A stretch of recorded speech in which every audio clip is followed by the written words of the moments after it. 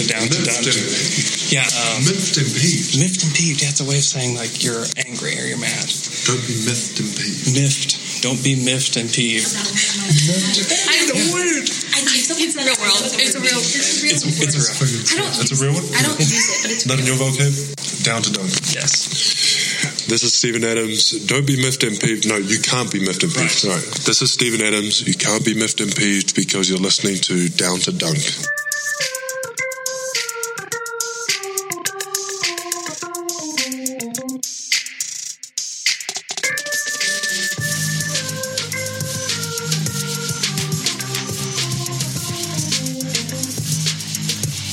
Welcome to Down to Dunk. This is your host, Andrew Schleck, for part of DailyThunder.com. We're also featured on Dash Radio Monday, Wednesday, Friday at 5 o'clock Central Time. Today, our show is sponsored by Grady Carter of Metro Brokers of Oklahoma.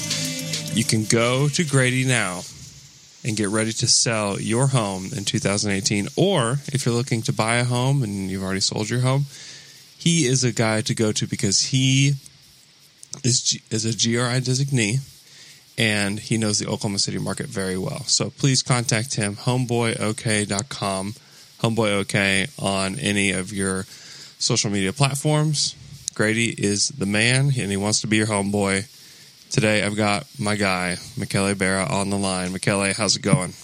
It's going great. We had Christmas. We had an amazing day of basketball, so it's going great. It was great, and great in particular because the Thunder won 107-112 yesterday. A really great game for the Thunder. 5-game win streak for them. They've won 11 out of 14. This team is starting to look like a good basketball team. They had won some games early on. You were like, oh man, like they really have a lot to work on.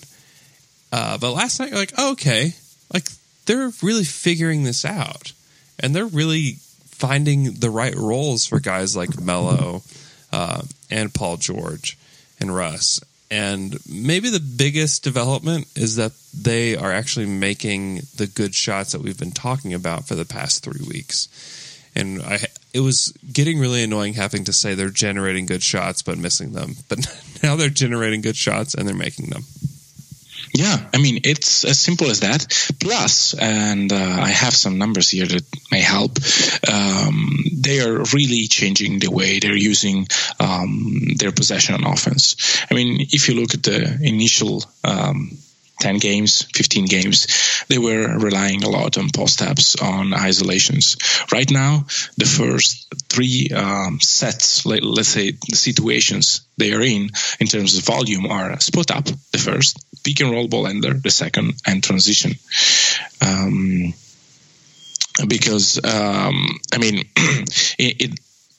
in the beginning of their play, they had a lot of ISO for Melo and post-up for Melo at the beginning of the possession. Right now, it seems that the trending is we are going away from that, and we are somehow relying more on the most efficient plays, which are, again, transition, pick and roll, and spot-up shooting. Yeah, I mean, the difference in the past few games with Melo in particular are pretty drastic. He's, setting screens and popping out for not always threes, but at least good open shots. I think I remember him, and he probably did this more than once, but I just remember him jab stepping and taking a shot, mid-range shot just once last night. And if he can do that once or twice in a game, like that's not detrimental to the Thunder.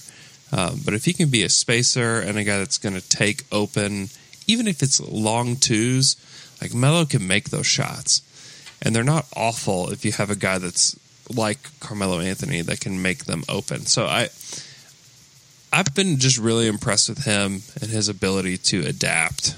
A lot of people didn't think it could happen, and he's going to revert back. He's going to have some bad games, and maybe it's against they play the Mavs later on this week. Maybe it's against them where he reverts back to it. I don't think he's going to be perfect from here on out, but if he continues to take good shots, then he is a very capable offensive player and allows the Thunder to keep their 5 best guys on the court, which I think is the crux of that Carmelo Anthony trade. We watched Enes Kanter, play a really good game for New York yesterday. And you kind of think like, oh man, that would be really nice to have a guy like that coming off the bench. And, people kind of lament having Melo on this team, but when Melo plays like that, or he plays like he did against the Jazz, or really any game in this past 5 games, then you would much rather have Melo as a 3-point shooter, as a guy that can make plays. He's been great, and he's been encouraging the pass. If you told somebody that the guy that's encouraging the next pass is Carmelo Anthony, I think a lot of people would say you're crazy. But he has been encouraging the extra pass, and he's just been incredible. That game against the Jazz where the Thunder just blew the doors off them at home earlier last week, it was Melo that was telling Russ to keep moving the ball. And if they can kind of develop this, quasi-culture, I don't think they're going to ever be a team that just fizzes the ball around the perimeter. But if they can at least have the willingness and the knowledge that it will help, then I think that this team is going to be really good offensively come playoff time. And they still have a ton of time left, to get it together. They're 2 games out of the 4 seed right now. They hold the 5 seed alone right now. I think they're half a game ahead of Denver. But this team feels like they're turning a corner and that they could go on a run here. They've got some pretty good tests this week on, that run. I don't expect them to win every game they play this week, but if they just continue to play the way they do, they are probably going to wind up they could end up, being the 4 seed and being in a really good spot, in April. Yeah, for sure. I mean, the key again is what they're going to go to when things are not going their way. And I think that if you remember, the first few weeks, as soon as the game starting to go downhill, they were immediately going to pull up game and to these sort of things. Russ was taking control, or Melo was taking too many jab step shot. Right now, they are doing different things. I mean, they went down by 5 against, if I remember well, yesterday against the Rockets, where Houston started to do the one pass triple that works well for them, and they drained a lot of them. And I mean, they calmly went to what was working. I mean, some penetrations, some ball movement, a lot of Steven Adams in the high post, some cuts. I mean, in this stretch, and it's crazy to think, OKC is generating 134 points on 77 field goal attempt in cut situations. Wow. That is incredible. It's almost 2 points. It's almost they score every time. Literally every time. And their transition, which was so bad at the beginning of the season, because, for some reason, right now they generated 233 points in 160 attempts. So 65% of real percentage. So we said that at the beginning of the year, some of it will revert back to normal. I mean, their transition offense was abysmal at the beginning of the year. Now it's one of the best of the league. So some was, again, reverting to mean. Some is really taking different choices on offense, rely on different stuff, finding cuts, finding Robertson for the dunker spot cut, trust Steven with the shot creation. I mean, I remember us talking about, let's hope that Steven can make the pass after the pick and roll. Yeah. We discussed it many times, and now it is showing up. And what you can get from that is open threes in the corner, which is the most valuable shot in the game. So I think that OKC really turned the corner in terms of how they play the game, and the results are there. I mean, it's that simple. If you turn down, maybe not all the time, but a good amount of them, a bad shot to create a good one, things starting to go your way, and then you can take not as many, but a good chunk of mid-range shots because they are open, because the defense will try to take out different stuff. And you'll be open for a 20-footer, 18-footer, and you will drain it because you are Carmelo Anthony. I think one of the biggest developments for me is the way that Dre is playing offensively. And when you hear that sentence initially, some people are like, what is he talking about? He's not really doing all that much. And to me, maybe that's part of it. He is playing the dunker spot. When he does get the ball in the perimeter, I've noticed that he's making a really quick decision with it, whether it's get the ball back to the guy who passed it to me quickly, whether it's find an open guy quickly, because Dre's a pretty good passer. He had 5 assists last night. Yeah. He's got pretty good vision whenever he's confident and he knows what he's doing. And I just feel like he has that these past few games. Like, he really understands what his role is on offense. He didn't take any threes. I was going to look at his game logs and see when was the last time he took, multiple threes. But he's not taking threes. He's not hanging out on the perimeter. I just don't feel like he killed the offense, and I think that this will be something that people won't notice for a while. And when I say people, I mean like national people. About Robertson, they're going to continue to go on what they know about him, is that he, kills the offense, that he's, sits on the perimeter and kills one side of the floor. But he hasn't been doing that. I feel like they've been putting him in a really good spot to where he can be successful, whether that be passing or getting easy looks at the rim. I've just been impressed with him. He even had a drive and kick out to the perimeter last night where he did it quickly. Because I have flashbulb memories of him just standing out there on the perimeter, waiting for somebody to move or waiting to figure out what he should do. And I just haven't really seen that from him in the past few games, which I think it's impressive for him. And I know that he had the free throw thing where he, banked one in, which was just kind of funny. And then he airballed the next one, and he made another and missed another. That's what we need you to do, Andre, in those moments. Like, just make one of two. That's great. Yeah, we'll take that. We'll take the math on those. But his offensive game, I feel like, has taken a step forward. And as a defender last night, he was just spectacular. I mean, he was nonsense. I mean, Harden. I don't have good numbers here because somehow the tracking of the defender is not as good. So I don't have a reliable number to say how many shots James Harden missed with Robertson guarding him. Mm-hmm. But to me, the point is not that one. The point is Harden took 18 shots in a game that was on the line. He was able to get the ball up 18 times. And granted, he had a few triple the rim, I think 5 in total, 5 from 2-point and 1 from 3-point. But the point is, he handled just 20 to 25 shooting possession in a game, in a Christmas game, where the team needed him to score, and he didn't, because Andre take out shots from him. This is a key thing that people sometimes forgets. I remember decently a play where Robertson denied the first pass from Gordon to Harden. Then he turned to follow Harden to a cut, and in the same time he deflected the ball with the offhand. He turned around and bullet passed to Russ for an open dunk. That was probably the best play of the game, and it was a defensive play by Andre Robertson, who made this crazy thing that I don't know how it's possible.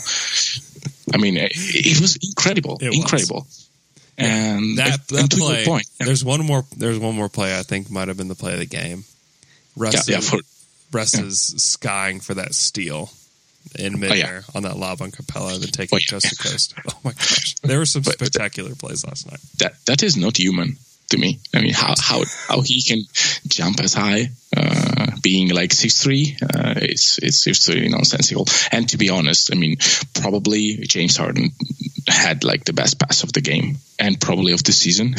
I mean, when he found it was like the Milos pass in the Olympic Games, who just threw the ball behind his his head basically to an wide open Gordon. That was like, it was just nonsense. I mean, we saw like many good plays. And to your point, I mean, about Robertson taking less threes in the last 13 games or 14 games from December the 1st, where this streak of OKC playing good basketball started, he took 5 3-pointers. And some of those, I think, were like at least 1 or 2 were at the end of of halves or quarters. So he's really going away from bad 3-pointers. And yes, he's standing less. I mean, you can see like a few possessions here and there where he's not involved. But come on, I mean, you're guarding James Harden. You can get to rest 1 possession on offense, like. It's the number of those possessions that is drastically decreasing over the last month. Yeah, so in the past 12 games, he's taken 3 threes. And the last time that he took more than 1 3 in a game was December 1st against Minnesota. Yeah, so you have the 5. Yeah. I just feel like he has been really impressive. And he's always going to have some moments where you're like, oh my goodness, like I can't believe he missed that, or I can't believe that he's at the free throw line again. But I mean, he had a great game against Houston. 8 points, 2 blocks, 4 steals, 5 assists, 4 rebounds. Like that's a great stat line. And he did make one of the plays of the game too. He's been impressive. He deserves a lot of praise. A lot of people love to kill his contract. A lot of people love to talk about how they can do what he does because he can't shoot the ball. But the truth is, like, he is a special defender. And if they basically play him as a big moving forward, which is something that I think we've clamored for years, and then you're talking about a really, really helpful player. I think he was a game-high plus 14 last night. Mm-hmm. And there's no question that he was one of the more important guys out there. And if they do somehow get Houston in a second-round series, Dre is going to play a lot. They're probably going to mirror his minutes with Harden's, and he's going to be very, very important to them. Yeah, I mean, you may miss a few regular season games, maybe 5 to 10 regular season games, because you don't have like a reliable two-way player that plays like okay defense and then he's something on offense. And we saw it like last night clearly. I mean, Josh Hughes is a guy. It's definitely a guy. Mm-hmm. But if you notice, and like Fred Katz told me like this a lot of times, I mean, the difference between the difference in defensive efficiency between Eustace and Robertson is huge. Mm-hmm. And you saw it last night on display. It was okay defensively, but it was not as good as Andre. Andre really changed the game. And Eustace was guarded from 3. So, I mean, you have it right there. Andre, when he plays like that and is not a killer on offense, he's a special player. His value is way more than the 10 millions that they gave it to you if he can play like that coming playoffs time. And I have to mention this tweet. A guy named Matt Leach, Leachman1 on Twitter, told me, why not bank every free throw? That may be a thing. I mean, and another guy replied with, well, if he goes short on a bank shot, he will swish it. So it's a great idea. Just bank it every time, and if you go short, instead of hairballing that, you will swish it. It's a hell of a suggestion. I think we found the key. Yeah. Instead of doing your high arcing shot that, I mean, there's just no telling where it's going to go. Yeah. You're right. Exactly. Bank that thing. This is really interesting. In the last 12 games, he has taken 45 shots. Guess how many of those are in the restricted area? Let's take out the 5 threes. And all the other ones are close to the restricted areas. So 41 out of 45 shots, because this is not including that Minnesota game where he took 2. He has taken 41 out of 45 shots in the restricted area, which I just think is incredible. And he's making a lot of them. I mean, his 2-point percentage is 65 or close to that. So, yeah. 61% on those shots. Yeah. So, I mean, it's incredible. He's only been blocked 3 times on those 41 attempts. Yeah. Yeah, I mean, if he's like that on offense, I have no problem playing him 25 minutes. The issue, and we come back to that every time, is what if he has no one to guard on the other team? Then his value may be less than this one. And it's up to the coaching staff to tinker this, to give him minutes, because you want to keep him confident and ready. But you also want to acknowledge that giving time to Eustace and Abrines may help you come in playoffs time as well, because you can build up confidence with them when there's no threat on the other side of the floor. Yeah, no question. He's very valuable, and I think the times that people, and including people like, say, myself, that I'm most frustrated with Dre is when they play bad teams, and they play a team that doesn't have like an offensive creator like a James Harden, where his role is just so diminished. Like, he's still valuable as a defender, but like, you'd rather have a guy that, you know, was even a minus on defense and a plus on offense against a lot of those teams. I think those are the guys that work against most teams. But when it comes down to it, like the teams that you want to beat, the San Antonios, the Golden States, the Houstons, you would rather have Robertson than not. But maybe most of the regular season games, because you don't play a lot of elite guys like that, you'd rather have Abrines out there, or you'd even rather have Eustace out there. Like you said, like Eustace, I mean, he's a guy, but he's also a guy that can't defend James Harden. Yeah. and just it's just not a good idea to even try it.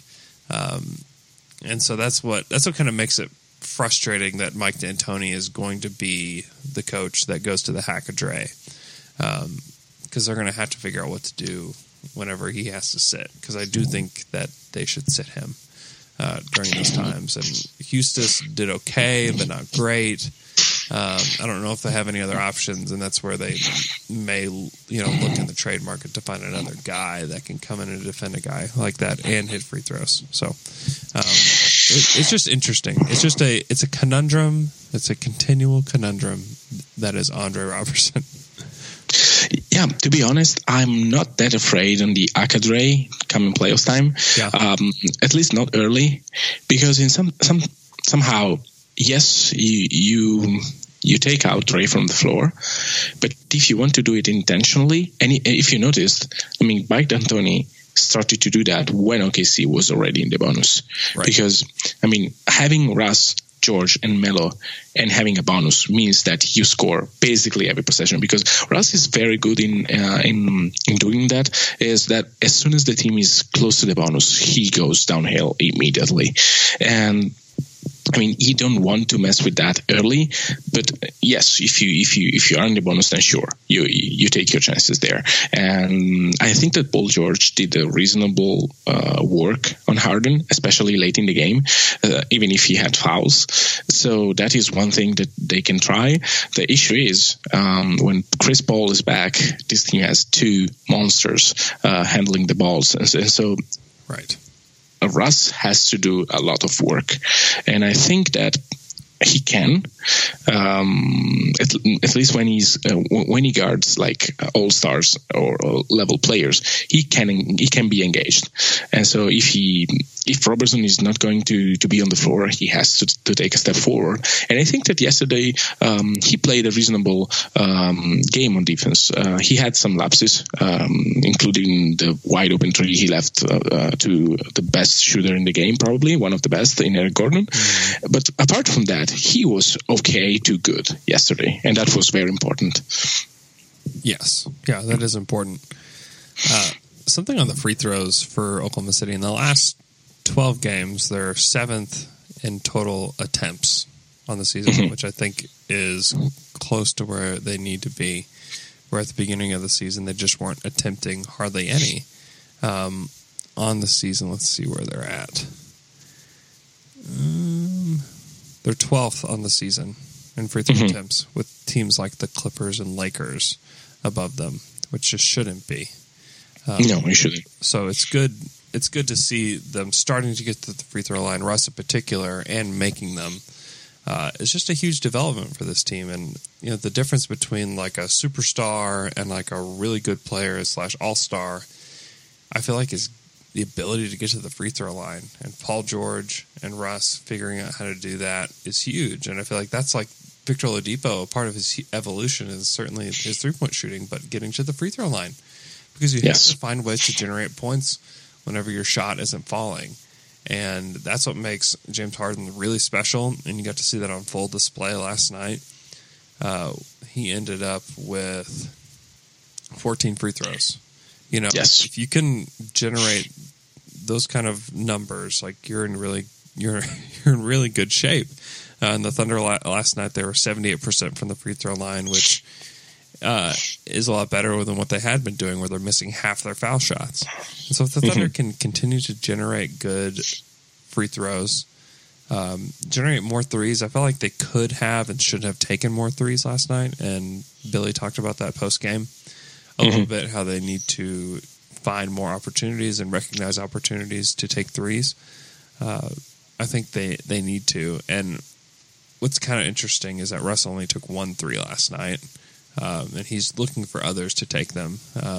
Abrinas didn't play really last night. He played 3 minutes, but I wouldn't say that he really played last night. No. So that's a guy. I fully expect that to happen. I mean, it was almost.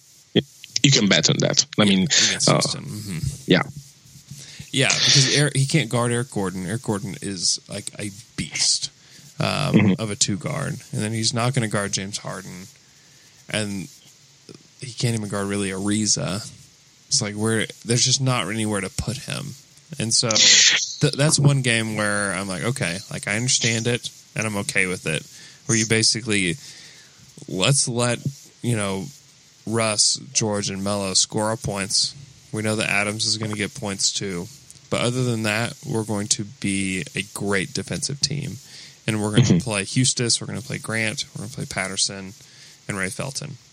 And I think it's a good strategy, and obviously it worked last night, and I like it. I just like having that identity as a defensive team that has these 3 elite scorers that you can't stop.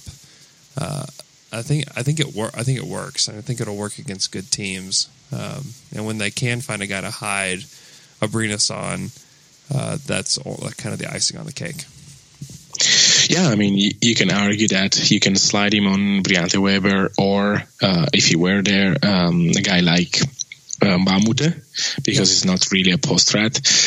But I mean, it's fine to have your 9/10 guy who plays not heavy minutes in a playoff game, because this was, by all means, an anticipation of what we can see coming April or May. Because I mean, both coaches went like 8 to 9 deep. I mean, Mike D'Antoni had 8 players, so he just played all of them.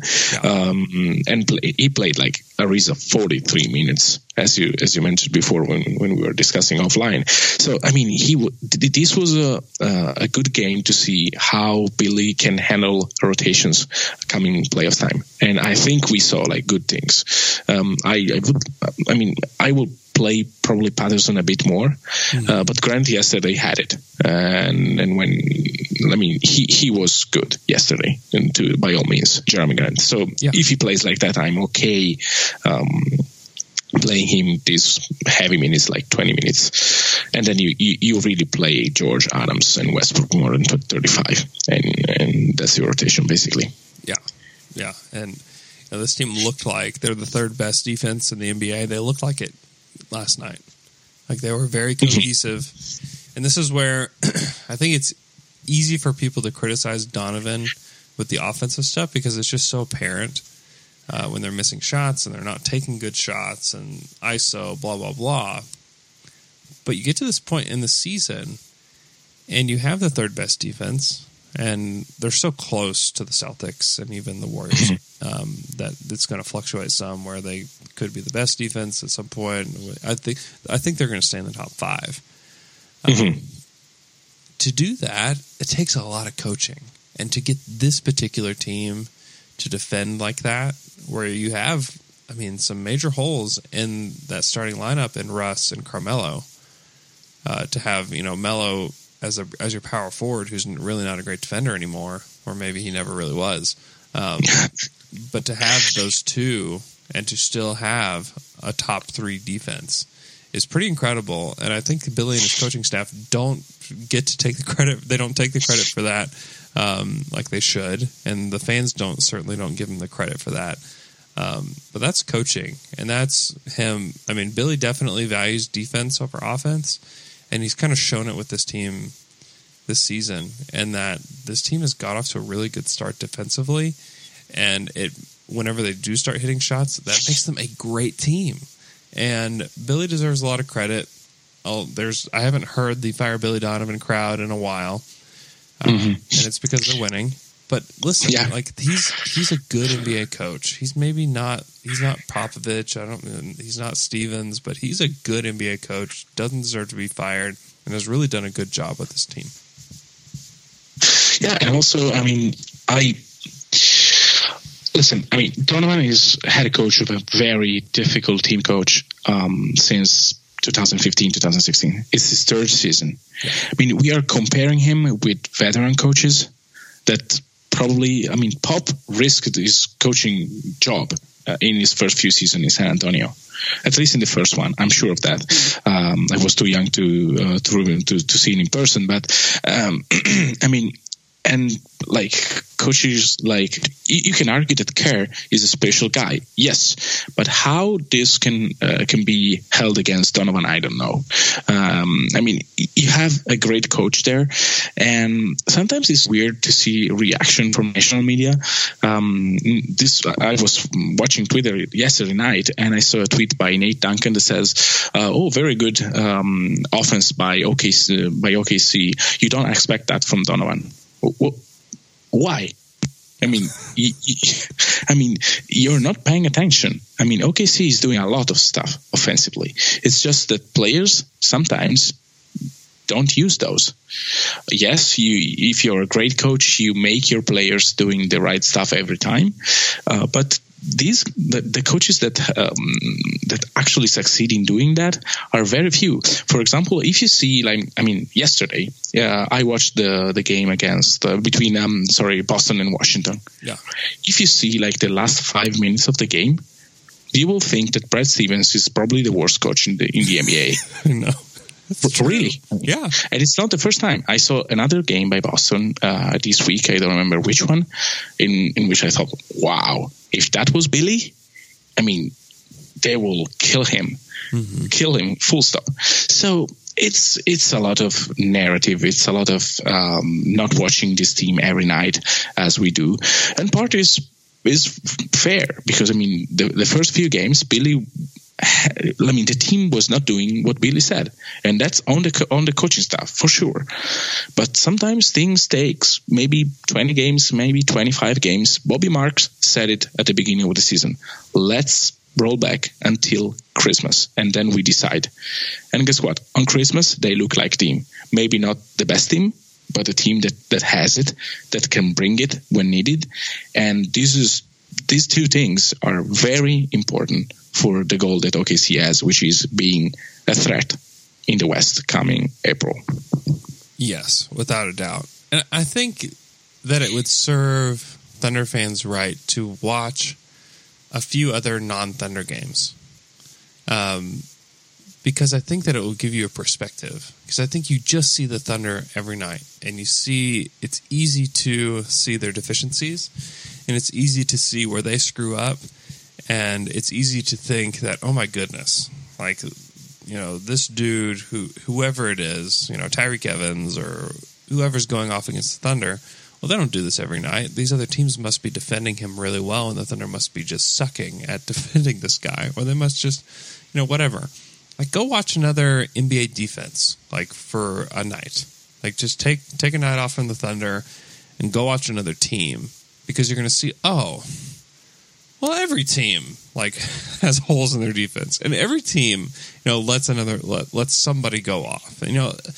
it's just like that's NBA ball. Like you're talking about the best 400 guys at this craft, minus, great players in Europe, some that are in college, but you have, for the most part, the best players in the world at this particular craft.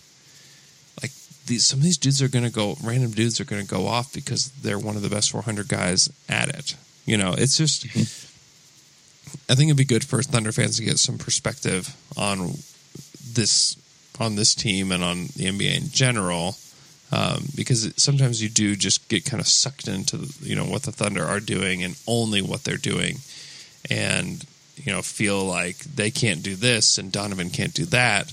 But what the truth is that it's really hard to stop NBA scorers, and it's really hard to keep a good offense the entire game. And you're right, the Celtics didn't do that yesterday. And a team like the Wizards, who are a pretty good team, were able to take it to the Celtics, and I think Jackie McMullen said this the other day, that she thought that the Celtics have been playing over their heads all season and that they're finally starting to come down, which I thought was kind of interesting, because I've watched them some, but I thought that was an interesting take that I hadn't heard. But yeah, I don't know. I think it'd be good for OKC fans to get a little bit of perspective. Yeah, and if you want to have perspective on the Thunder up to this day, if you ask probably the 30 coaches in the NBA, they will tell you that the most important thing is generating a lot of spot-up situations. Mm-hmm. And I think that if you don't have the numbers like I do here, maybe you do because you follow this stuff, but the regular fan, OKC most used play type is pick and roll ball handler, and 5 possession below that is spot up. They are just poor in the results, but they are getting the looks that they want. They have 18% of their offense is spot up situations. They can get more of that, sure. But the point is, if you take 20% of your possession in a game in spot up situations, sooner or later these guys will hit those, and when it happens, like against Utah, you see, oh, this team is great. For sure. It's just making some of the shots. Part of roster construction, where you don't have great shooters, and so even if you generate spot-up situations, they don't end up particularly well. But part of that is just they haven't shot the ball particularly well, and this will correct itself. So I rushed into judgment myself, having all this data, but in the end, we really rushed it too much, because this team was playing since probably the last week of November the way they should, and they just weren't able to hit shots. So again, I'm happy that the Thunder went in this hot streak, because it helped us and probably also national media realize that sometimes it's just missing some shots, and all the material was there and is there. Yeah, without a doubt. I want to talk about something good before we get into some general stats about the Thunder and preview the week that is to come. And the good thing is Andy's frozen custard. So right now, go to Andy's, get yourself an eggnog shake. They call it an Andy Nog shake. So delicious. You can get the apple pie concrete. It's just a real slice of apple pie mixed in there with their vanilla frozen custard. Just unbelievable. You get the crust and everything. It's so good.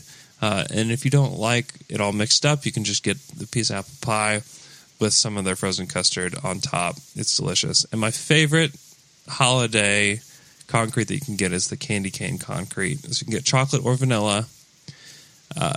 It's just so good, and so good because their concretes, their custard is made every hour, on the hour, fresh. And so you can go in today and you can watch it being made through the window.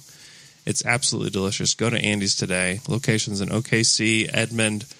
They're all over Missouri. They're all over Dallas. So if you live in a market that has Andy's frozen custard, please go get them for 2 reasons. 1, because it's just unbelievable. And 2, that you can support the people that support Down to Dunk. So please go eat Andy's frozen custard. Let's talk some general stats. Or do you have something to say? I'm just staring at this Rico Suave Jackhammer, which is vanilla chocolate. I mean, that's too much for me. I just had lunch as always, and now I'll go back to the fridge and eat something because this looks like incredible. So good. It seriously is. It's unbelievable. I was just so excited when Andy's agreed to become a sponsor of our podcast because it's literally so good. I would talk about them even without being a supporter of our show. I can get why. Yes. So the Thunder, I mentioned the third in defensive rating, offensive rating for the season. They're 18th at a 104. So they're slowly moving up the offensive rankings. In the past 10 games, their offensive rating, they're 9th at a 108.6 in the last 10 games. In the last 5 games, which is their win streak, do you know where they rank? I know because James Henderson on Twitter pointed that out to me. They are first. They're number one. Number one offense in the league in the past 5 games for all NBA teams at a 115. So they're ahead of the Rockets that are at a 114.6. Timberwolves, Cavs, Pacers, Toronto. Like they're the number one offense, which is just incredibly interesting. And it's not because they've just been shooting better than everybody, because they're 4th in true shooting percentage, and they are effective field goal percentage, they're 2nd. So they have been shooting really well, but they're just generating good offense, and they're finally having some cohesion. I don't think they're going to end up being even in the top 5, maybe not even in the top 10 by season's end. But if they can be like the 12th best offense and the 3rd or 2nd or 1st best defense, then you're talking about a team that has a real chance to make a conference finals run and really push Golden State. I think that if this team got an opportunity, I think they could push Golden State. I wouldn't pick them to win, but I think that they could win a game or two and at least make them sweat a little bit, which I think is all you can really ask for from this team. So they're really starting to show their capabilities. I think the national media is probably going to continue to doubt this team, which is fine. Like, let this team hang under the radar for a little bit nationally, because I do think come playoff time, they'll be like a mid to lower seed, and nobody's going to want to play them. I really believe that. I think this team is built for playoff basketball, because when the game slows down, they have 3 guys they can go to, and their defense is going to be phenomenal. It looked really good last night. Come playoff time, it's going to be even better, because they're going to have more practice at their switching and their communication. I feel like they're going to go into the playoffs being maybe the best defense in the NBA, and then even if they're in the middle of the pack offensively, great. Because when the game slows down, all these things that people want the Thunder to do wouldn't work anyways. And so they've got guys that can make shots and get shots, and they've got some good sets that they run. And I have a lot of confidence in this team. Yeah, and something that we didn't discuss yet is part of the reason why they are top in the league in offensive rating, and it is they have 27.2 offensive rebound percentage, which is absolutely incredible. Another team that has it like that high is Toronto, which has been great in the last 5 games. So it is very interesting to match to have them coming to OKC next week. But I mean, Steven Adams yesterday basically get all the. It seems like he gets all the rebounds on offensive end. Like, he's playing out of his mind on offense to me, and that shows up in the metrics. But I think is like just his mere presence there is a threat for the other teams that like basically collide on the defensive glass, and they cannot like start the offense right away. And so I think that Steven Adams' season is, I mean, I talk about it all the time, but like every game that I saw him play, I see something different, and I see something improving. He's so good. And again, having that threat offensively in pick and rolls and in offensive rebounds is incredible for a team that has already 3 All-Stars. Yeah, his floater game is feels like it's automatic at this point. Yeah, out to 7 or 8 feet. He's just spectacular. He's got great touch. And we talked about this with Jay last week. I think he's going to have a jumper at some point in his career. I don't know when it is. I think that he's too smart for his own good in a lot of ways. To take that. I think if he played for a team like the Rockets, he may be taking corner threes by now already. Because I do think that he's got a good jump shot. But I think that his offensive improvement, his willingness to take those floaters, it's just so important to this team. And I feel like they can go to him more. And he gets a lot of his shots. I think he took 9 shots last night, but he had 7 offensive rebounds. He had 10 total rebounds. He had 7 offensive. That's crazy. It is crazy. And some of it is that he's clearing out guys so that Russ or Paul George or Melo can get the rebound and bring it up the court to get the offensive set going. His unselfishness is really key to this team, because I think that they need a guy that can, and he and Andre against elite teams are kind of your perfect glue guys. One, they're both elite defenders, and they're both pretty good passers. And I just think that they really do help this team be more cohesive on the defensive end. And then offensively, if Robertson can keep doing what he's doing, and Adams can clean up and be in the dunker spot and be a guy that you can throw to who's going to hit that floater, you're talking about a pretty unstoppable team. Yeah, can I mention here a tweet that the friend of the pod, Sam Vecini, made last night about Adams? Yeah. Steven Adams continually improving his touch, both as a passer and scorer, is impressive development. That area from 4 to 14 feet is so tough to navigate for bigs due to coordination issues, but he's got it down and it opens up the floor so much for OKC. I think that this is the best way to describe the Adams floater game that is so important to have, because, the defense has to commit. The bigs has to go at least a bit up to contest it, and as soon as he does, or as soon as the outside defender move towards him, it is either a floater or a bullet pass to the corner. And having a guy that doesn't ask for possession, but as soon as he has it, he uses it in the best way possible, it's incredibly valuable, as you said. Yes, without a doubt. And he still has more offensive rebounds than he does defensive rebounds, if you're keeping track. Yeah. 147 offensive rebounds to 112 defensive rebounds. It's just insane. Some of it's because, like I said, he's strangely unselfish for an NBA player on the defensive glass. But still, to be doing what he's doing on the boards allows this team to kind of have this dual identity where they offensive rebound and have a good transition defense, which is nearly impossible for most teams. But the Thunder have a pretty unique personnel. Some people have called for trade Steven Adams or blah blah blah. Go get yourself another somebody. The Thunder aren't that without him, and to go find another guy that can do that, I just don't know that guy exists. So it's just he's just so impressive, and you're right. His ability to improve on the offensive end while staying a great defender.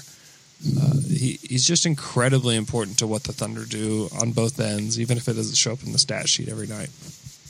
Yeah, and also, the offensive rebounds correlation with defense is someone that Billy's believe in. So this is something his. This is only his, and teams are copying that from him.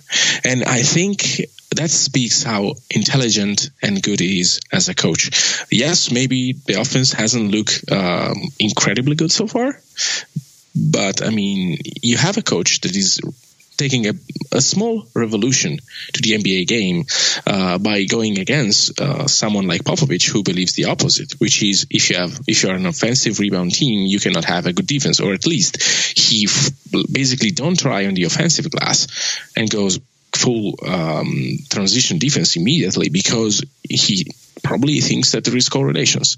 And we saw that that is not the case if you have the right personnel. Without a doubt. This team's so interesting. Like, it's been such a weird season. And I feel like we're finally at the point where we thought we would be a lot of this season, and it's just taken time, and it's taken evolution. And a lot of people just assume that when you plug these superstars in, that it's just NBA 2K, and you kind of simulate through the season. But you just forget these are people. These are like human beings that have habits, that have tendencies, that have played a certain way their whole career. And then once you bring all these guys together, like, it takes time. And to be able to be this cohesive defensively, in December, and the offense has been incredibly frustrating. Before these past 5 games, it's been incredibly frustrating because they've been doing things that seem very obvious, that they're obvious to correct, I guess. And they're starting to like do away with some of that stuff. And, it takes time. Like, we all have our habits. We all have the things in our life that, like, man, like, why do I do that? Like, why do I say that? Like, why do I do these things? It's kind of the same thing with like Melo and Russ and Paul George on the court. Like, what? I mean, Melo's maybe even saying, like, why did I jab step 5 billion times that game? Like, why am I doing that? Like, sometimes you just do things, especially out of years and years, like a decade of habits that have been formed. Sometimes you just do it.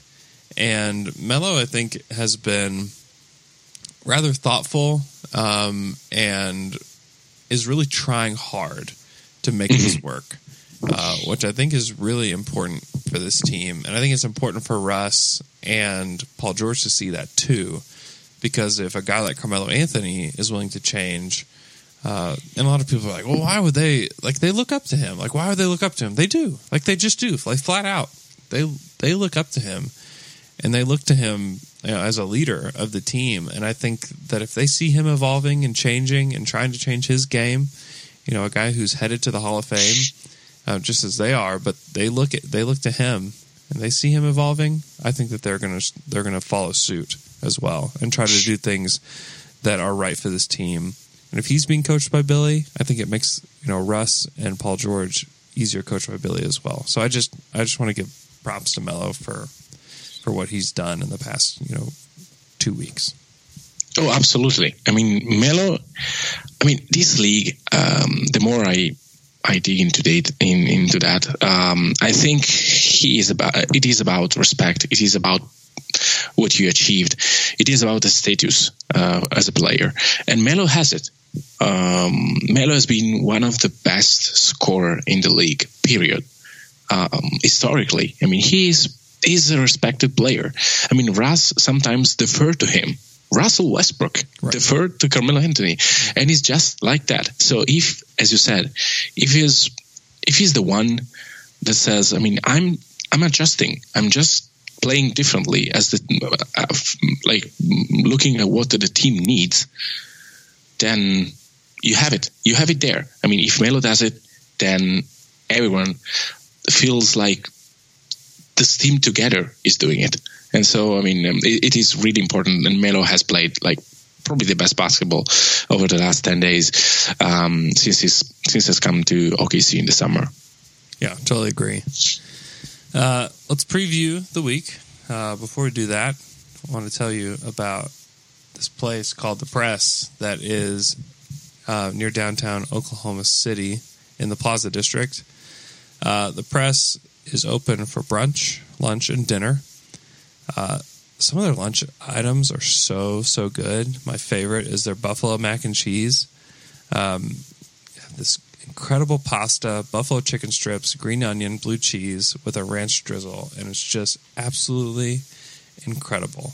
They also have a really good veggie burger, so if you're somebody that's looking for a vegan option in a restaurant that's got all this stuff, like, they have good options for you. This veggie burger is really, really good. One of their owners says that that's his favorite item on his favorite items on the menu is this veggie burger. So you can go get that. They also have an Indian taco, which I love Indian tacos. They're so good. And then their chicken fried ribeye is just absolutely delicious. It comes with mashed potatoes, gravy, and green beans. It's like a chicken fried steak, basically, but like a really good quality chicken fried steak that is absolutely delicious. So go check out the Press today.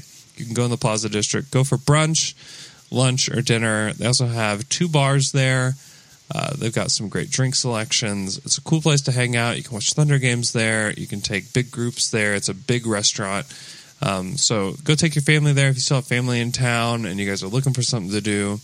Walking around the plaza and then going to eat at the Press is a great option. So support the people that support Down to Dunk and eat at the Press. So, Michele, this week the Thunder have 3 games. And they're all at home, which is good because the Thunder play well at home. And it's a very interesting 3 games for them. So they play on the 27th. They play Toronto.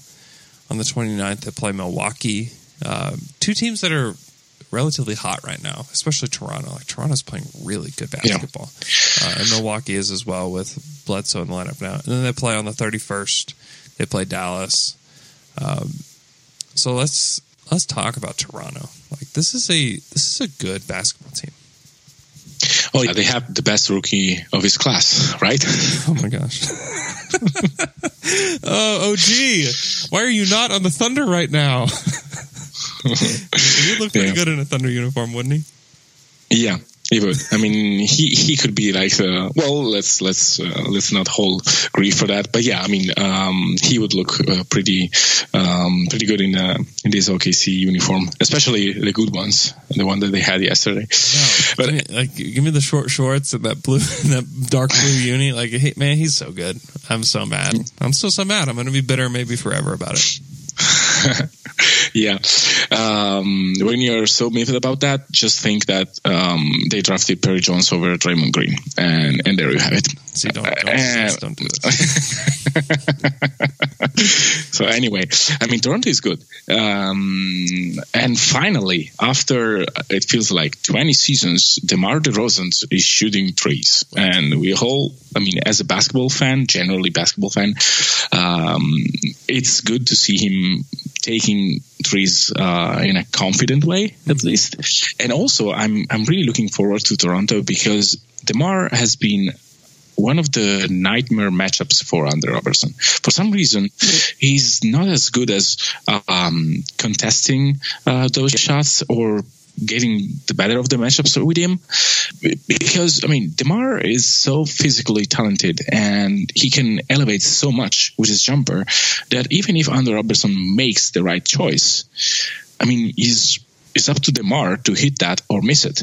And I think that I'm looking forward to see if Andre this season has found a way to take out some of the shots and to limit him on the court, because I think I'm positive that he will probably guard DeRozan to start the game, because Russ really doesn't like to be put on a tall guy like Anunoby, and so probably he will guard Lowry, and so I'm really looking forward to this specific matchup that last season was, I mean, probably the worst defensive game that Robertson played throughout his whole season. Yeah, it's hard to remember how good he is because he is so maligned by the national media. But he's he's a very, very talented scorer, a really good basketball player. And now that he's shooting threes, it's big time for him. Here's something kind of an interesting stat. He's 34% on the season, which is pretty good. He's made 33s so far this season. Last season, he made a total of 33 in 74 games. So that tells you the kind of, he's not taking an incredible amount of threes, but just the fact that he's taking them and making them is really big for this Toronto team. And they've kind of changed their offense in the past year. It's more free-flowing. It's more creative. It's a different Toronto team than we've seen in the past, where they're just calling set plays and things like that. They're not really doing that a whole lot anymore. So they're playing more creative basketball, and they're a good defensive team, and they're a great offensive team. They've got really good, DeMar and Kyle Lowry and Ibaka and Anunoby, and they've got their young guys, and Valanciunas is still pretty young. DeLon Wright, Siakam and Norm Powell, and they've got a good group of young guys too that are coming up as their role players, and it's kind of interesting how they've evolved because I don't know. I mean, I didn't think they would be better this season than they were last year because losing guys like Patrick Patterson, who's now in the Thunder. I thought, man, they're really going to take a step back. They've taken a big step forward. They've evolved offensively. They've got a guy like CJ Miles who can come in and take a ton of threes. They're a dangerous team, and the Thunder really are going to have to show up defensively and continue to hit their shots if they're going to want to win this one. Yeah, and if you see like the last 5 games of DeMar are incredible. Granted, they came against like below average teams, but he's shooting 61% from 3 over the last 5 games. Like, this is the line. I mean, against Philadelphia on the 23rd, 4 of 7 from 3, 29 points. Against Philadelphia again on the 21st, 6 of 9 from 3, 45 points. Then 28 points against Charlotte, 21 against Sacramento, and 31 against Brooklyn. He's red hot, and Toronto, he's playing like crazy over the last 5 games. Again, the schedule was easy, or at least manageable, but they have by far the best net rating of the league over the last 5 games at 16.9, if I recall correctly. I saw that before. And so, I mean, this is a good test because Toronto is not a fancy opponent. It's not Golden State. It's not Houston. It's not Cleveland. But they are good, as you said. And so if they show up, this is a very important sign. And they can show up and lose against Toronto because they get hot, and that is fine, but they have to show up. Yeah. And I think that having this game right after the Christmas one is probably the perfect schedule for OKC, because you want this team to be tested all over the place. Then maybe the schedule will become easier again, but this is a good time of the year to test what you have. And so far, so good. But this week will be interesting on that end. Mm-hmm. Yeah, without a doubt. They're in net rating, to your point, 16.9 in the last 5 games for Toronto. The number 2 team is your Oklahoma City Thunder at 12.9. So you're talking about the 2 best teams in net rating over the past 5 games meeting in a couple days, or I guess tomorrow, Wednesday, it's just kind of interesting. Mostly meaningless because we don't usually just take the last 5 games, but the 2 hottest teams in the NBA right now, and I think they have a 6-game win streak. Thunder have 5, so someone's win streak is going to end Wednesday, and I think it's an important game for the Thunder. I think we're really going to be able to see over these next 3 games. Have the Thunder turn a corner? Are they evolving? Are they, truly going to? Are we going to get this Melo? Are we going to get this Russ? Is Paul George going to continue to hit shots? I think we're going to see it over these next 3 games. They're really good tests. And then Milwaukee comes into town Friday night, and Milwaukee's really good. Like we know that they've got Giannis, who is just incredible. We've maybe never seen a player like him ever. And maybe never will. He's fantastic. They've got Eric Bledsoe now, who's just like a tank of a point guard. Like, that dude is so good. Chris Middleton, who's a really quality, like, super role player. We've seen this team, before. The Thunder crushed them in Milwaukee. It feels like forever ago. That was on Halloween. That feels like 3 teams ago that the Thunder team was, because they were starting to roll, and you're like, wow, like this Thunder team is going to be great, and then they stumble and fall on their face like 20 times, and now they're at this point in the season again where they're playing really well, and they're going to head into this Milwaukee game at home. I think it's an important one for them to win, another confidence building win for them, against a good Milwaukee team. Yeah, I mean, Milwaukee is physical. Milwaukee, the length that they can put on the floor is probably close to the one that the Thunder have when they when they put Robertson, George, and Adams on the floor. And so, I mean, going against Giannis, going against, as you said, a team that has Bledsoe as a point guard, which is a good match for us. I mean, Bledsoe, if he's engaged defensively, can be like not a lockdown defender, but at least a pesky defender on Russell Westbrook. And going back to the game played on Halloween, I think that was the first game when we saw Robertson playing defense at the highest level. I remember that he played one of the best defensive game against Antetokounmpo that we saw in the early part of the season, where Giannis was incredible. Like, he was unstoppable back then. He was averaging more than 35 points, something or around 35 points. It was crazy.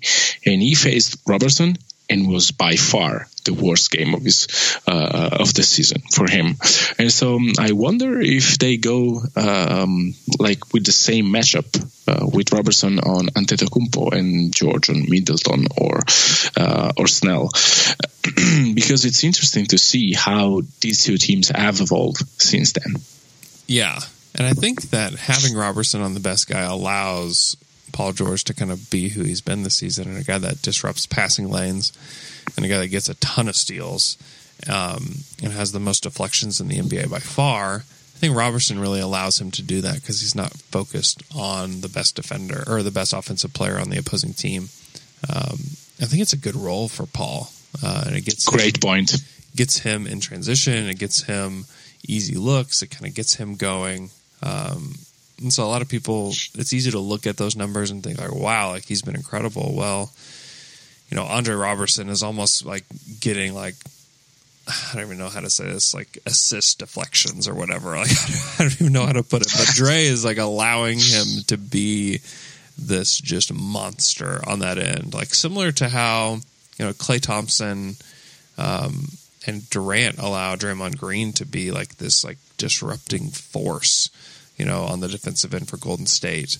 You know, Dre's solid defense on the best players allows George to be that guy for OKC. Yeah, I mean, you nailed that perfectly. I mean, having two great defenders on the wing is such a luxury because you can exploit a lot of stuff, and you're probably the best passing lane defender in George can be actually in the passing lane because he's not guarding the guy with the ball in his hands. So it's really a good point to make, and I think that, I mean, another comp that is not like role based but similar to the one that you said. I remember watching OKC with Perkins, Cephalosha, and Ibaka. Mm-hmm. I mean, Ibaka got a lot of credit for blocks and stuff, but if you look carefully how many times both Thabo and Perk were basically driving guys in Ibaka's in his Ibaka space, and it was so easy for him to block them. Well, not so easy, but it was easier for him to block them because they made a lot of work by pushing the offense towards him. And having Robertson that does like all the hard work, well, part of the hard work on the best guy allows George to be much more effective. Yeah, without a doubt. And to give a stats before we change subject, I mean, George, Robertson, and Adams together on the floor allows 95.4 points per possessions. That is absurd. Yeah. And guess the percentage of from three, because it's astonishing. 32? 30.9. Wow. Yeah. That is crazy. It is. According to NBA Huawei. I think that the numbers on NBA.com will confirm that. But 95.4 with an effective field goal of 48.5, it's nonsense. I mean, it's something very special. Granted, on 800 possession, it's still not a huge sample size, but still, it's good. It's a good sample size to have. And it means that those three guys are really premier defenders. And one of them is not yet on his prime. So, right. I mean, so here's an angle that I don't think I've heard yet. What if the Thunder end up being the best defensive team in the NBA by season's end, and Paul George wins the Defensive Player of the Year? The Thunder are the 4 seed. They get, even if they go out in the second round. I just wonder if like that is something that Paul, like being like a Scottie Pippen, type player, where he's like wins the Defensive Player of the Year, is like recognized as like the best perimeter defender in the NBA. Even if Dre's helping him out a lot. I just wonder if like that's something that he'd be like wow, like I've never been that successful, in this area of my game, and like this might be a place where I can really stay, and I can, get these, rack up all these defensive Player of the Year or whatever. I just wonder if like that's like an angle where he could stay in OKC. Because I do think it's not impossible. Because I think when people are looking for the Defensive Player of the Year, they look at the top, 5 teams in defense, which the Thunder will make that. And they look at like who's the guy that's been most impactful. And then I think if you go to the stats, which I think a lot of these national guys have to do, because like you can't watch every game, like it's just impossible. You're gonna be like, what? Like Paul George leads the league in deflections. He's one of the best guys in steals, and and then you can look up that lineup data, and you're like, whoa, what are the Thunder? Look at the Thunder doing with Paul George on the court defensively. I just think that he will eventually start getting some buzz for that, and it's not impossible that he wins it. I think it's an interesting angle for OKC to allow him to be this guy and to possibly be a Defensive Player of the Year type guy. You know who will ruin all of this? Kevin. Oh, yeah. He's going to win it. I think that's right. I mean, and to be completely honest, if he wins it, if KD wins it, I cannot say he's not deserving it. Sure. Yeah. I wish I could disagree. Honestly, in my heart and my soul, I wish I could disagree. No, man, you can. You really can. I mean, I'm not saying he has been in another league compared to Paul George. That's not what I'm saying. But he will probably not win the MVP this season because, I mean, he's not the front runner by any means. And I feel like the narrative nationally can be rightfully so that he is the key of Golden State's defense this season because he's doing a lot of stuff. And so blocks. All that. Like he is impressive. But I think that Paul George looking at Kawhi's weird season, I think that Paul George has a legit shot to be on the first defensive unit. Yeah. And also under, to be honest. I mean, especially if the Thunder ends up being the best team in the league defensively, maybe with a decent margin on the second, which is hard to do, very hard to do. They have to commit for the rest of the season. I think that this can be something that Paul George looks at as well. Maybe since the defense was not the part that I expect to be that great, and we have margin on offense, I can give it another shot.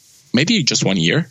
To see how it goes. Let's finish up with Melo's contract and let's give it another try. And then maybe next year, the Lakers can offload Luol Deng's contracts and they have space and I can get there anyway. Mm-hmm. So, I mean, it's not stupid or wrong to think that Paul George will value these things. And because, I mean, defense is what wins you playoff games. And you have to have a competent offense, but this team is special on defense. And I'm sure that Paul George takes great pride out of that.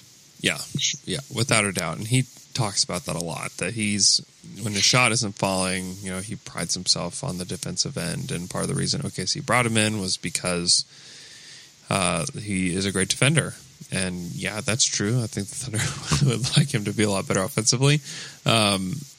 But the reason that this Thunder team is a top 3 defensive team is because they do have that just crazy combination of length and athleticism with he and Andre.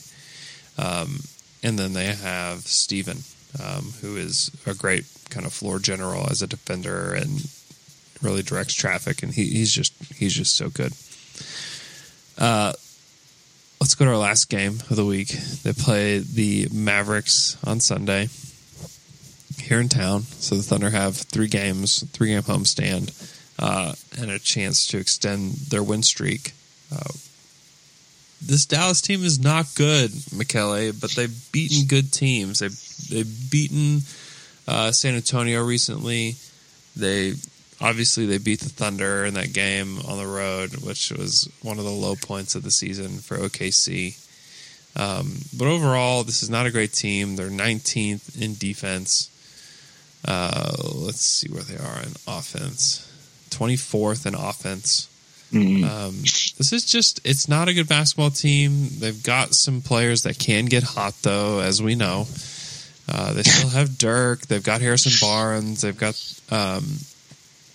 some solid players, but this is not a good team. The Thunder need to. It would be a good time for them to roll this team, kind of like they did Utah last Wednesday. Both helping in their net rating and just helping in their confidence in general to smash a team that beat them earlier this season, I think would be a good thing for them. Yeah, I mean, they can really go out and say, well, let's take back what we left in Dallas. Yeah. I mean, Dallas will face a hard week. I mean, they will go against Toronto, which will be in back-to-back in OKC. I just realized that. So they will face great teams. And as you said, I mean, they can get out. But I mean, if you look at the team, like the players that they have to play, like Max Kleber is an okay player in Europe, maybe a good player in Europe. He can be a good rotation guy in a team that doesn't want to go in the postseason, and they are starting him.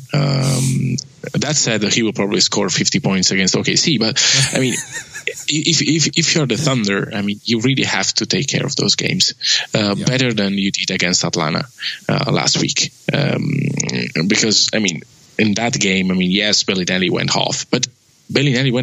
And so if you are Andre Robertson and you are Paul George and you want to be recognized as a premier defender, just go out and don't let Harrison Barnes touch the ball ever.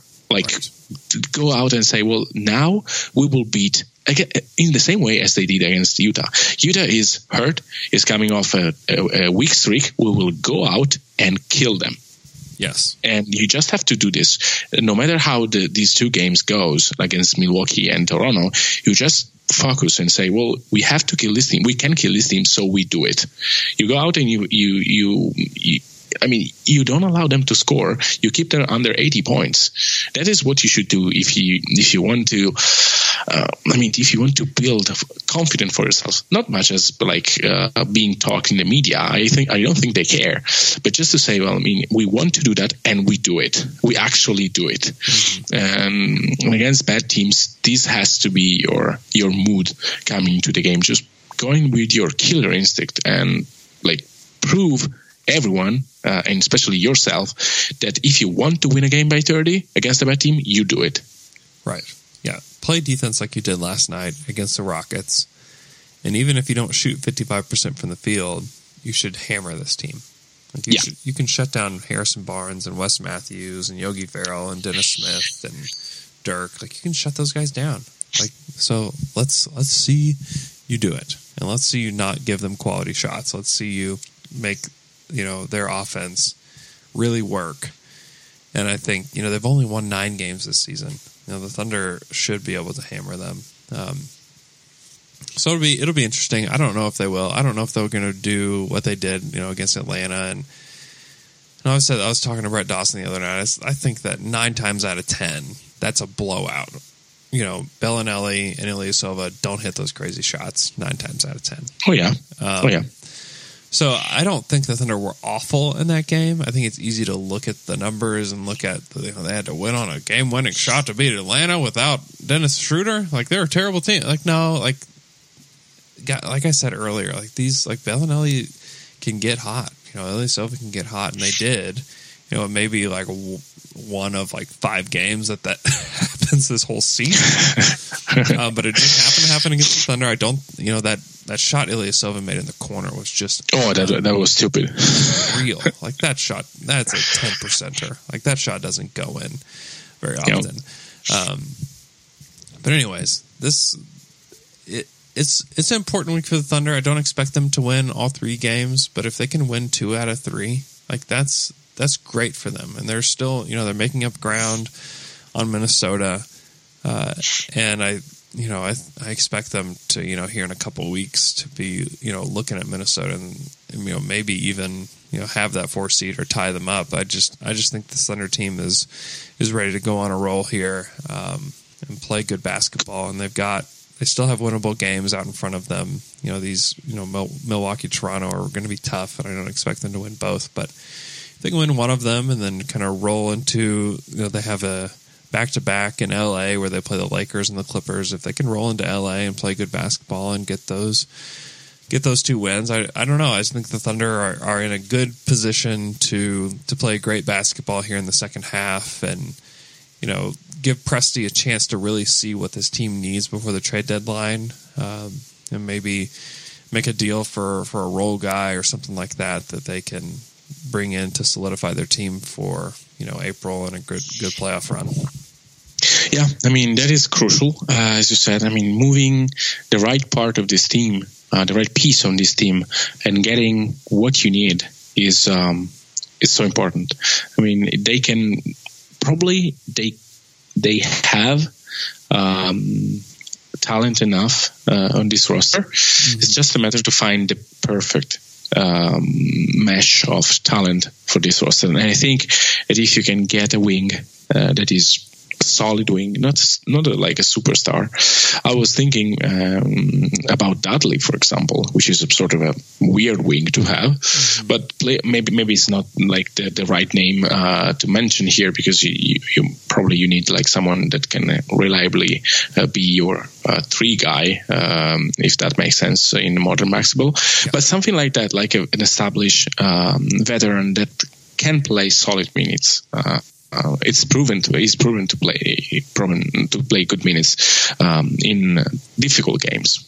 Yeah, without it, he would be great. Like, he's a guy that you can trust to play, 20 minutes in a playoff game, or at least 20 minutes through the regular season. Yeah, the Thunder, I feel like they just need one more guy. Like, if they can just get one more guy, I feel like I'd feel more confident in them being a team that can get to the conference finals and push Golden State. But yeah, I think that maybe here in the coming weeks we can both do some more research and figure out, who are the guys on bad teams that can be had for little to nothing, or who are guys that could even be buyout candidates. Like, I don't think the Suns would buy out Jared Dudley, but I think if Jared Dudley asked, I think they would. And who knows? Oh, yeah. Like, if he or Tyson Chandler or somebody like that, like, if they just ask, when they get to the trade deadline or past the trade deadline, if they're both still there, say like, hey, listen, like, I'm getting older and I would love to just, make a playoff run with somebody. I think that those are guys that would be really helpful to this team. And the Thunder, and keep in mind we have the trade deadline, but we also have the buyout season. The Thunder have an open roster spot, and they don't have a ton of money that they can spend, like Boston can. I think Boston will end up getting the best player because they can spend a ton of money on a guy that becomes a free agent. But the Thunder are going to have their pick of somebody out there, and they're saving that spot for somebody. And so if they don't make a big trade deadline deal, then I expect them to add somebody that will help come playoff time. In the buyout market, but you just never know who that's going to be. But it's always going to be typically from a bad team like the Suns, who have quality vets that are kind of wasting away for them. So it's just really interesting. Greg Monroe, another guy that's kind of interesting. I don't think he's great for the Thunder, but for a team like the Celtics, like, that's a really interesting player. Oh yeah. Anything else, McKelly? No, I think yes, there is the streak of Justice is still on. Yes, that's right. I almost forgot. Yeah, 10 games where he plays more than 10 minutes, than 16 minutes. The Thunder are 10-0 on those games. Yep. Of course, this is a reliable and thoughtful stats that you really can take as the best stats you can get. Let's say it this way. So if they want to win against Toronto and Milwaukee, all they have to do is play Josh Eustace 16 or more minutes. Exactly. That is absolutely my point. All you have to do. You don't have to worry about anything else. Just play Josh Eustace. Don't even prepare the game. Just go there and say, well, let's play Josh. And everything will figure it out by itself. That's exactly right. Oh, I love Josh. Thanks for listening to Down to Dunk. You can follow Michele on Twitter at Mikey Berra, MIKYBERA. Great follow on Twitter. If you're not following him, I don't know what you're doing. So follow him on Twitter. Follow us on Twitter at Down to Dunk. Support the press and Andy's, and give Grady a call if you're in some need of real estate help. We will talk to you guys again Friday. We're just going to do this one big long mega pod today for your midweek pod, and then we'll be back Friday with your regular Fry pod. We appreciate those who came out to Anthem Brewing last Saturday for Festivus. It was super fun. It was good to meet some of you guys. We hope you guys have a great week. If you're still with family and stuff like that, enjoy that time. And those that are getting back to work, I hope that these podcasts help get you through the week. And we'll talk to you guys again on Friday.